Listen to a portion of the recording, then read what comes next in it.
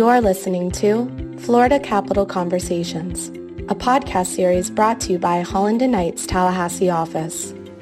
Each episode of this series will take a look at the many different aspects of state and local government through the lens of our experienced legal professionals. Our hosts, Nate Adams and Mia McCown, have a wide range of Florida governmental experience and offer a seat at the table to everyone who listens to these candid conversations. Welcome to our Florida Capital Conversations podcast series. Today, our subject is state and local government procurement, and our guests are Karen Walker and Tiffany Roddenberry. Karen Walker is a partner and the government section leader for Holland & Knight. Karen represents clients in all aspects of state and local government procurement across the nation. She has been recognized as the best lawyer in America and super lawyer. Tiffany Roddenberry is also a partner for Holland & Knight. Tiffany practices commercial, administrative, and appellate litigation. Super lawyer calls Tiffany a rising star. My name is Nathan Adams. My co-host is Mia McCown. Mia, you also practice in the state and local government procurement area, isn't that right?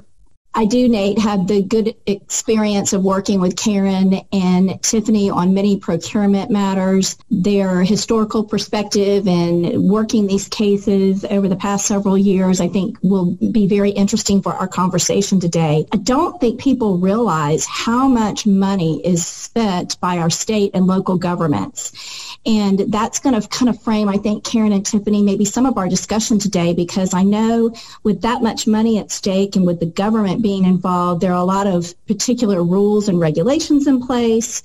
And there also are some things that the government, their hands can't be tied, so to speak. So there aren't procurement rules and regs, and there's some flexibility. Karen, why don't you tell us a little bit a background about yourself and your practice, and then Tiffany, and then we can get more into this interesting aspect of state and local procurement. Sure. Thank you, Nate. Thank you, Mia. So I have been practicing law with Holland & Knight for 28 years, and the vast majority of that time, my practice has included state and local government contracting, both in Florida and throughout the country. And what I have found is that while the laws can vary from jurisdiction to jurisdiction, many or most of the principles are the same. And in some cases, the procedures and the laws are very similar, regardless of what state or local jurisdiction you're in. And our practice in state and local government procurement is not industry specific. So it ranges from everything from construction clients to nonprofits to information technology clients. It's basically anybody who sells products or services to a state entity or a local government. And Mia, to your point about the volume of contracting that occurs, in the state of Florida alone, billions of dollars are spent every year by the state contracting with private sector entities. That money comes from the state budget. Local governments have their own budget based on their own tax revenues. And then there's also flow-through dollars that come from the federal government that flow through the state or to local governmental entities. And some of that is the largest portion of the state budget, for example, Medicare and Medicaid dollars.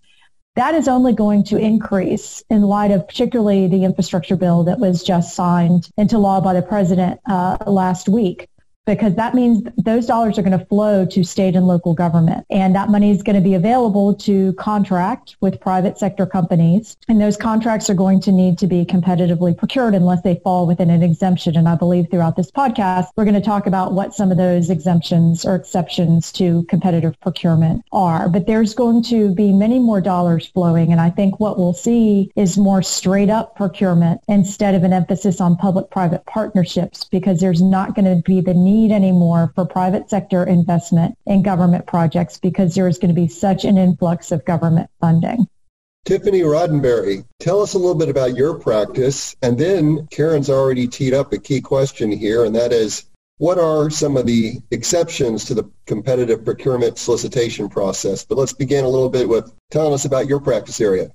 Sure, and a lot of my practice dovetails with what Karen talked about, but a lot of my work really deals with litigation involving government contracts, which in this context typically means bid protests, where we're either representing the winning contractor or the losing contractor in challenging an intended award by a governmental entity. And the other piece of my practice does fall into this context too, deals with public records. I think contractors sometimes forget that in dealing with governmental agencies, a lot of the records that they're creating, even records that they might deem commercially sensitive, those are going to be potentially public records in the hands of their of the agency that they're contracting with. So a lot of my work too also deals with helping clients navigate public records requests and trying to protect that sort of information. Nate, to your question about exemptions, and this obviously differs per jurisdiction, but some of the exemptions are you'll see the same ones pop up over and over again, such as a sole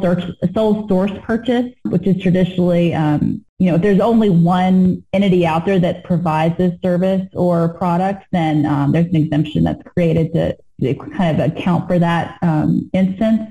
And Tiffany, in the sole source, I think, though, the state agency still has to do some documentation to justify that, right? It's not, sure. They just get to ordain it that it's a sole source. Right. I mean, there still has to be notice given of the intended sole source purchase. And even most of the exemptions, especially in Florida, still require you to pretty much document, what exemption you're operating under and why you need it. Another common example of an exemption is one for emergency purchases, which typically are purchases needed because there is some threat to public welfare or safety. And in those instances, it doesn't require necessarily the same formal competitive procurement that you would ordinarily have to follow in Florida. So you essentially have to show what the emergency is, and the contract should only last for the length of the emergency, necessitated the emergency procurement. Tiffany, that's pretty common in the hurricane season, isn't that right? Yes, it is. I think Mia's had a few of those kinds of procurements herself. Yes, and especially in mental health services and things of that nature where they were trying, it wasn't just goods, and it was consulting services and other things that they were trying to provide to people in need. That does come up quite a bit. What about piggybacking? Is that an exemption to procurement? Yes, in certain instances, you can essentially piggyback off of an existing governmental contract, and that's typically provided by statute or rule whether you can operate under that exemption. And there are a few others. For example, if there's existing called state term contracts, you might be able to purchase off that and don't have to go through a separate competitive procurement for that product or service. And there's also something called cooperative purchasing, where one entity procures a contract or contracts on behalf of multiple state and local governmental entities, and they all can kind of benefit from that one contract or that one competitive procurement. Karen, would you agree that with some of the exemptions, it seems like the idea is that the integrity of the process is somewhat already built into that they're the only entity that can provide the service, or you're piggybacking on something that has already been competitively procured, so that they're protecting that fairness and fair playing ground? Is that kind of the concept maybe behind the exemptions? Yes, that's the concept behind the exemptions. As you mentioned, in the piggybacking exemption, piggybacking only works if the contract that's being piggybacked off of was itself competitively procured. And in most situations, the piggybacked contract, then you can only use those same terms and conditions in the new contract that was not competitively procured. And the other situation, though, is where there's either such exigent circumstances that there's not time to conduct a full-blown competitive procurement, for example, the emergencies we talked about, or it just wouldn't make sense. So if there's only one entity in the world that can provide a particular product or service, it doesn't make sense to go through the competitive procurement process to only end up with that entity, and that's the basis of the sole source procurement exception. I know you and I have helped clients when they're trying to introduce their services or their products to the state, and they worry about there's kind of silence issues they want to be careful about, and they want to make sure that their proposal doesn't become the basis necessarily for an RFP. What do you think is the best practices for a company that's wanting to introduce their products and what they have to offer to the state? That's a good point. The work we do doesn't just involve the procurement litigation that Tiffany mentioned. That's a big portion of the work that we do, all aspects of government procurement. And the first step in the procurement process oftentimes is introducing the product or service the company wants to sell to the potential government customer. And before the solicitation hits the street, there are very few limitations on that. You can have meetings with the agency. You have to comply with the applicable lobbyist registration laws.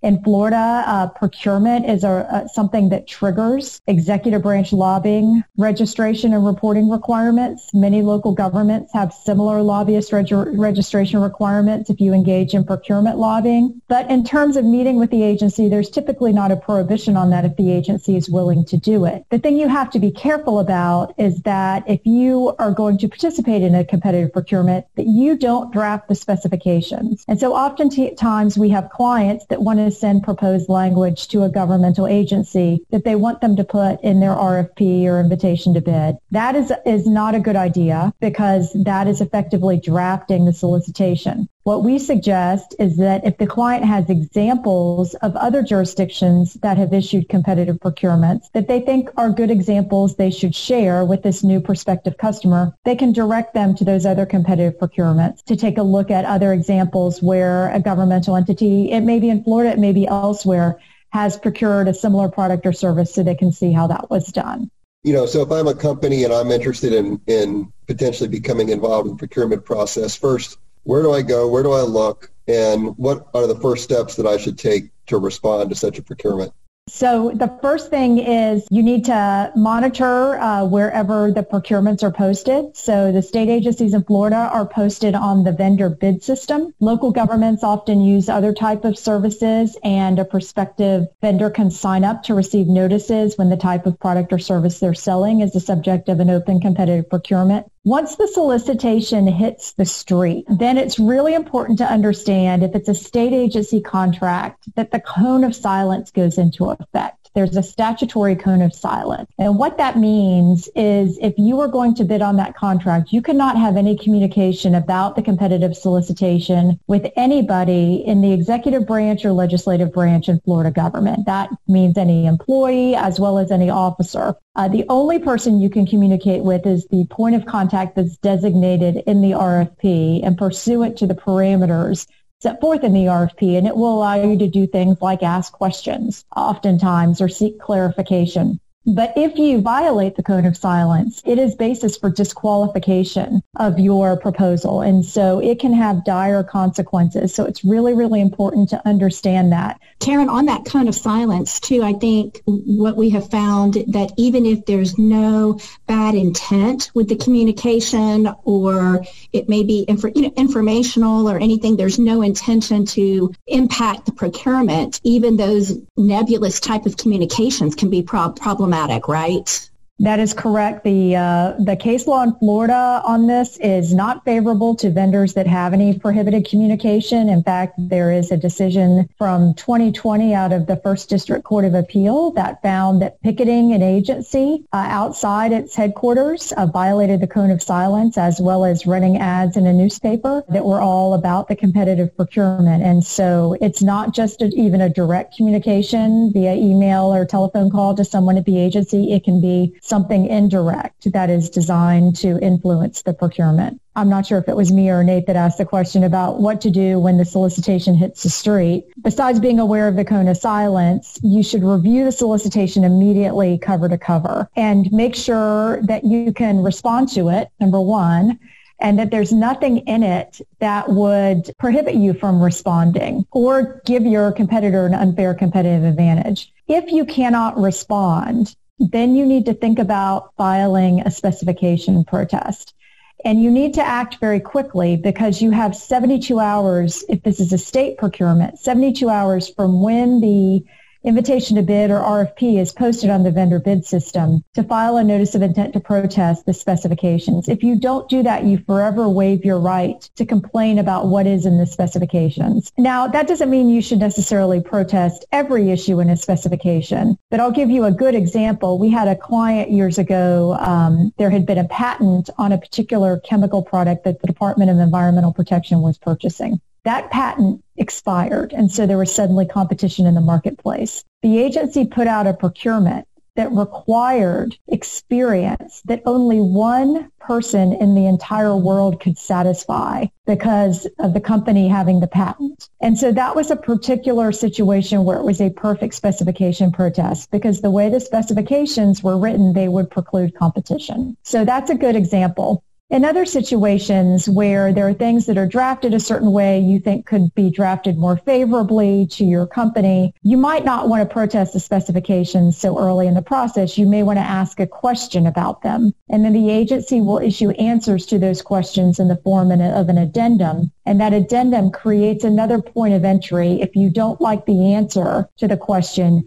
then you can try to protest the answer to the question as a specifications protest at that point in time. Tiffany, if a company loses a contract and they go through the process of whatever the competitive procurement is, and they lose the contract, they're not the winner, chicken dinner, didn't get the magic ticket, what should they do? As Karen mentioned, there are some very strict deadlines, particularly in Florida, for protesting an intended agency decision on a contract. The first step is, contact legal counsel if you don't have them already, but also review the solicitation document, the RFP, and see what the protest procedure is. And under Florida state law, it'll be usually contained in the solicitation document itself, as well as in state statute. For some jurisdictions, you're combing the county website looking for a policy manual or something like that to kind of give you a better idea of what the procedure is. But typically, it's a very short time frame. In Florida, you have that same 72-hour period applies for at least filing a notice of protest. So the 72 hours to file a notice of protest is keyed off of when the intended agency decision is posted to the vendor bid system. Does the notice of protest have to be very, very detailed? You may not know all your grounds at that point. What does the notice entail? Right. Under Florida law, the notice of protest is very short. You don't need to have your grounds set forth yet. But once you file the notice of protest, you then have 10 days to file the formal protest, which will have to outline your grounds. You've got the agency decision. Sometimes they'll post a scoring document so you can see how you fared against your competitors, but you usually have very little information. So we typically advise sending a public records request as soon as you can, and to get a copy of the winner's proposal as well as any scoring documents so you can see how you stacked up and what you need to do to win. Because in Florida, and I think in most jurisdictions, you have to have standing to protest, and that means that you have to show that you would have been entitled to the contract award but for the issue you want to complain about. So if there's only one contract to be awarded and you're ranked fourth, then you're going to knock out everybody in front of you. This comes up a lot in Florida Housing Finance Corporation contract awards, they're awards for essentially tax credits, but Florida Housing uses a very complicated kind of funding formula per solicitation document. So it's computations going on to see how many people you have to actually knock out to get into position to potentially win. So that's, I would say, get contact and find counsel if you don't have them. Get your notice of protest in timely and get a public records request and get as much information as you can so you can, start building your protest. And those time deadlines are really important in procurement. Unlike other litigation that we do, there's sometimes the court will allow or extend a deadline because of some type of mistake. But on the procurement deadlines, they are pretty hard and fast. And if you don't meet each deadline along the way, then you're not going to be able, you won't have standing. You're not able to proceed. So I agree. It's very, very important that they get on it right away and not wait, because 72 hours flies.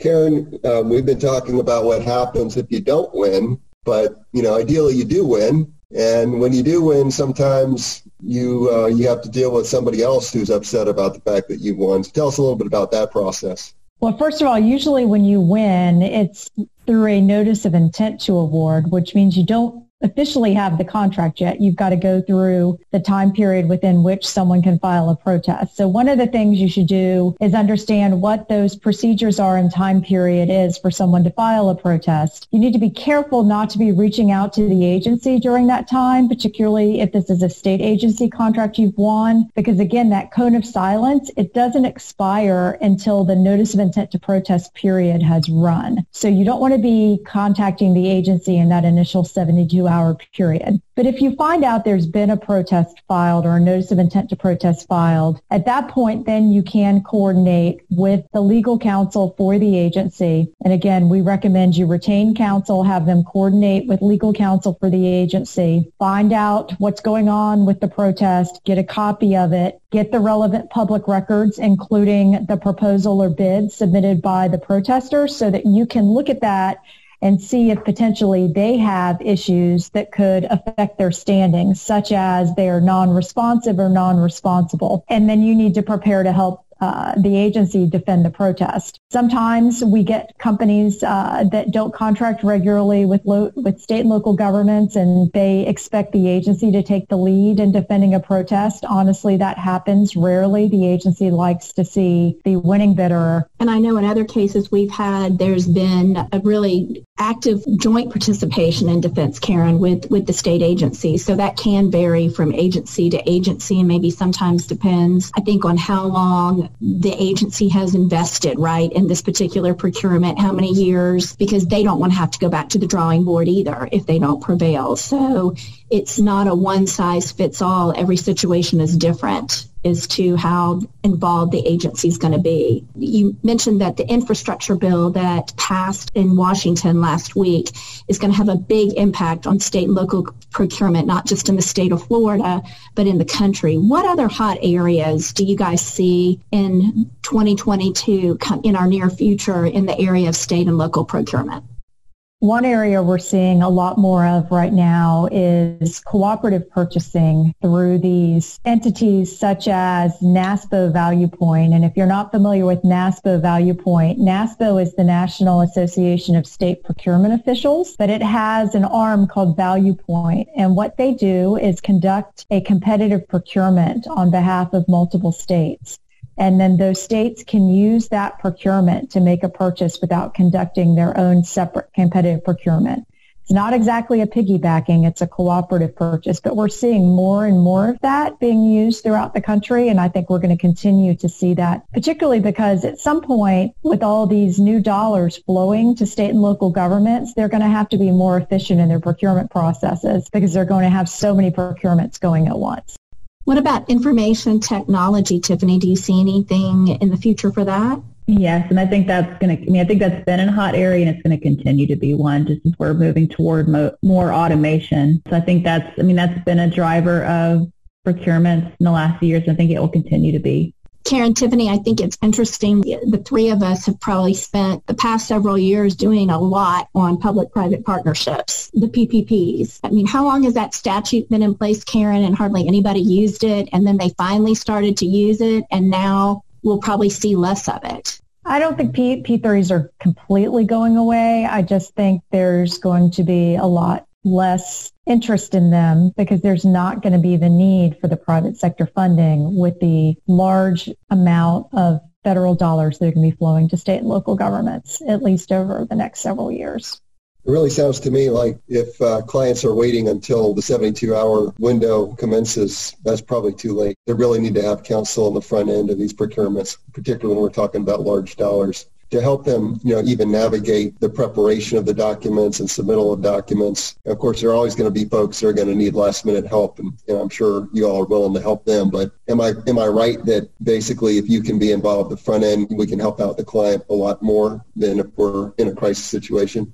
That is absolutely right. And I can't tell you the number of times we've gotten calls from clients after the 72-hour protest period has run saying they want to protest. And the law is clear in Florida for a state procurement. You've waived your rights. The same is true oftentimes of local government procurements. They may not have the 72-hour rule. They may have a 5 calendar day rule. But oftentimes the ordinances that set forth those policies very clearly say if you are late, you waive your rights. And my experience has been agencies, when they don't have to conduct a protest proceeding, they will avoid it at all costs. And so if you miss that deadline, you're out of luck. And so, yes, Nate, it's so much better for someone to do a little bit of the work on the front end, get folks involved that understand the procurement process so that they can hope for the best and prepare for the worst. And at the end of the day, hopefully walk away with a contract or prevent their competitor from getting a contract and have another opportunity to bid in a reprocurement. On the one hand, I understand that government would like to be like private sector, to be able to go out and purchase whatever they need whenever they need it. But when you're the steward of the taxpayers' money, you do have to have protections in place to make sure they're getting the best possible outcome and bang for their buck. They do try to find that balance between helping the agencies move forward and the government so that they can buy the things that our citizens need versus making sure that the procurement is fair and competitive.